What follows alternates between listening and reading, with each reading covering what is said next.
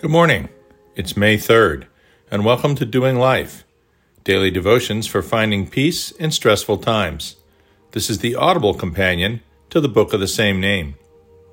Today's title is A Wink. Jesus said to them, "Assuredly I say to you, if you have faith as a mustard seed, you will say to this mountain, 'Move from there to there,' and it will move, and nothing will be impossible for you." Matthew 17:20. We have a 16-pound cat named Sterling, and he's not fat, he's just big.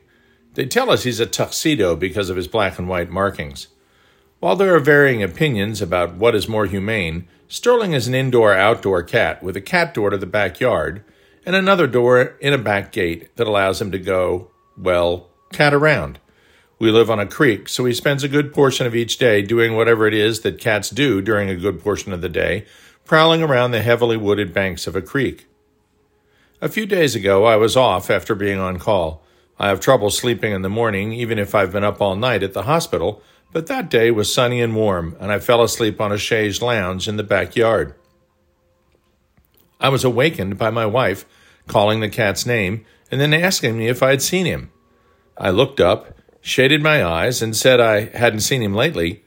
1 minute later, after my wife had gone into the house, I heard a soft thud behind me as Sterling jumped onto the deck from the top of the fence, disdaining the door and the gate placed there for his use. He then strolled past me, heading towards the back porch, and in the glare of the bright late morning sun, it looked suspiciously like he had a tail at both ends. I got up and he scurried beneath a rocking chair on the porch where he proceeded to deposit the young squirrel, who evidently hadn't been quite fast enough. I called to my wife, who came out the back door, rapidly assessed the situation, and retreated to the interior just as rapidly. She did at least bring me a plastic bag, which she handed carefully through a cracked door, presumably afraid that the squirrel might reanimate. I took care of rodent removal, using a broom to separate Sterling from his kill prior to bagging. Later, my wife expressed her relief that this particular episode of Wild Kingdom had occurred while I was home. In fact, what she said was, "There's no question God winked at me on this deal." I started thinking about that. How often have you heard someone say, "That was just totally a God thing"? Is it? Maybe. Maybe not. But believers tend to look at things differently than non-believers.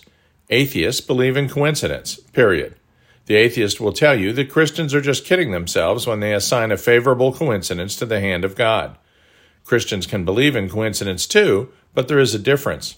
Christians know that the sovereign God is just that, sovereign. He is in control. There's an old saying, if God is your co-pilot, you need to switch seats. If you had left for work 2 minutes earlier, you would have been in that pile-up on the freeway, and possibly not even around to speculate. Was that providence? Coincidence? Was that a God wink? I honestly think the answer is maybe. If the answer is definitely, then you're expressing a theology known as determinism. Jonathan Edwards was a famous 18th century preacher in America who espoused this perspective. Most famous sermon, "Sinners in the Hands of an Angry God." The problem with this perspective, of course, is one of free will, or more accurately, the lack thereof. If God has foreordained every detail of our lives, if he decided whether or not you had an English muffin this morning, then why did he give us the command to love him with all our heart, soul, strength, and mind? If everything was foreordained, then all choice, all events, would simply be beyond our control. Most Christians don't believe that today. But that is different from believing that God never intervenes supernaturally. If God never intervened, then intercessional prayer might seem pointless, unless the extent of that prayer was never anything other than "Thy will be done."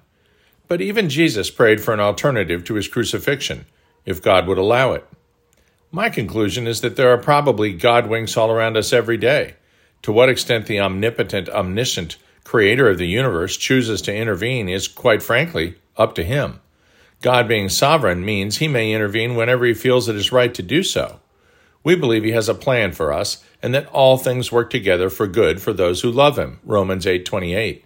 That means quite simply that things work out in the long run exactly the way he wants them to, but perhaps not exactly the way we want them to, nor with the exact timing we would prefer. When my wife and I were dating 35 years ago, I once complained of a headache that had persisted for a couple of days. She immediately asked me if I had prayed about it. At that time, perhaps due to my conventional Protestant upbringing, I thought there were certain things God wanted us to handle on our own. Now, more than 3 decades later, I have come to realize that what God wants of us is to trust Him. He wants us to depend on Him at all times. Psalm 62:8. Paul makes it pretty clear that we are to bring anything to God in prayer. Philippians 4:6. That means that while it may not always be the case, something as seemingly inconsequential as a persistent headache, resolving might be a kind of God wink. Most of us need look no further back than a few days to identify multiple events that might have the fingerprints of the Creator on them. You may have received an unexpected payment the day before a bill was due that you knew you wouldn't have been able to pay. You may have missed a plane that made you late for a job interview, forcing you to meet with someone else who thought you were just stupendous and recommended you. You may have decided you wanted Chinese food the other night and read about the food poisoning from unwashed lettuce at the Mexican restaurant you had originally planned to attend. Each of you can make your own list in all likelihood. But watch out. It's important to remember, as we've noted before, that you can't determine God's will by the short-term outcome. The God thing that happens in your life could be the opposite of each of the examples above. That doesn't mean that God is against you or wants harm to come to you. It means He knows what He's about and you don't. His thoughts are not your thoughts. Isaiah 55:8. You have to trust that even if what has happened seems bad, that in the long run, for those who love and trust Him, it will turn out for the good. We may not know exactly when God has intervened in the course of our daily lives, but we do know that He loves us, with a love that is beyond human comprehension. We know that He has a plan for us that is good, not bad, Jeremiah 29:11. And that means that we give God the glory at every turn. So the next time you wonder if something that occurred was coincidence or a God thing, err on the side of the God wink, in my opinion. Maybe He intervened at that moment, maybe He didn't. But He is ruler over all, and He wants what's good for you. Trust me. Trust Him. Have faith in Him in all circumstances, dear people.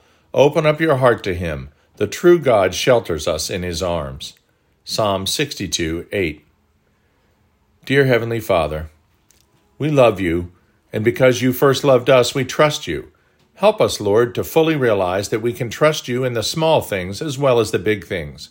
We cannot understand how Your providence works because Your thoughts are not our thoughts, but we don't need to understand how, only that it does, and know that we can trust in that providence no matter our moment-to-moment circumstance. Amen.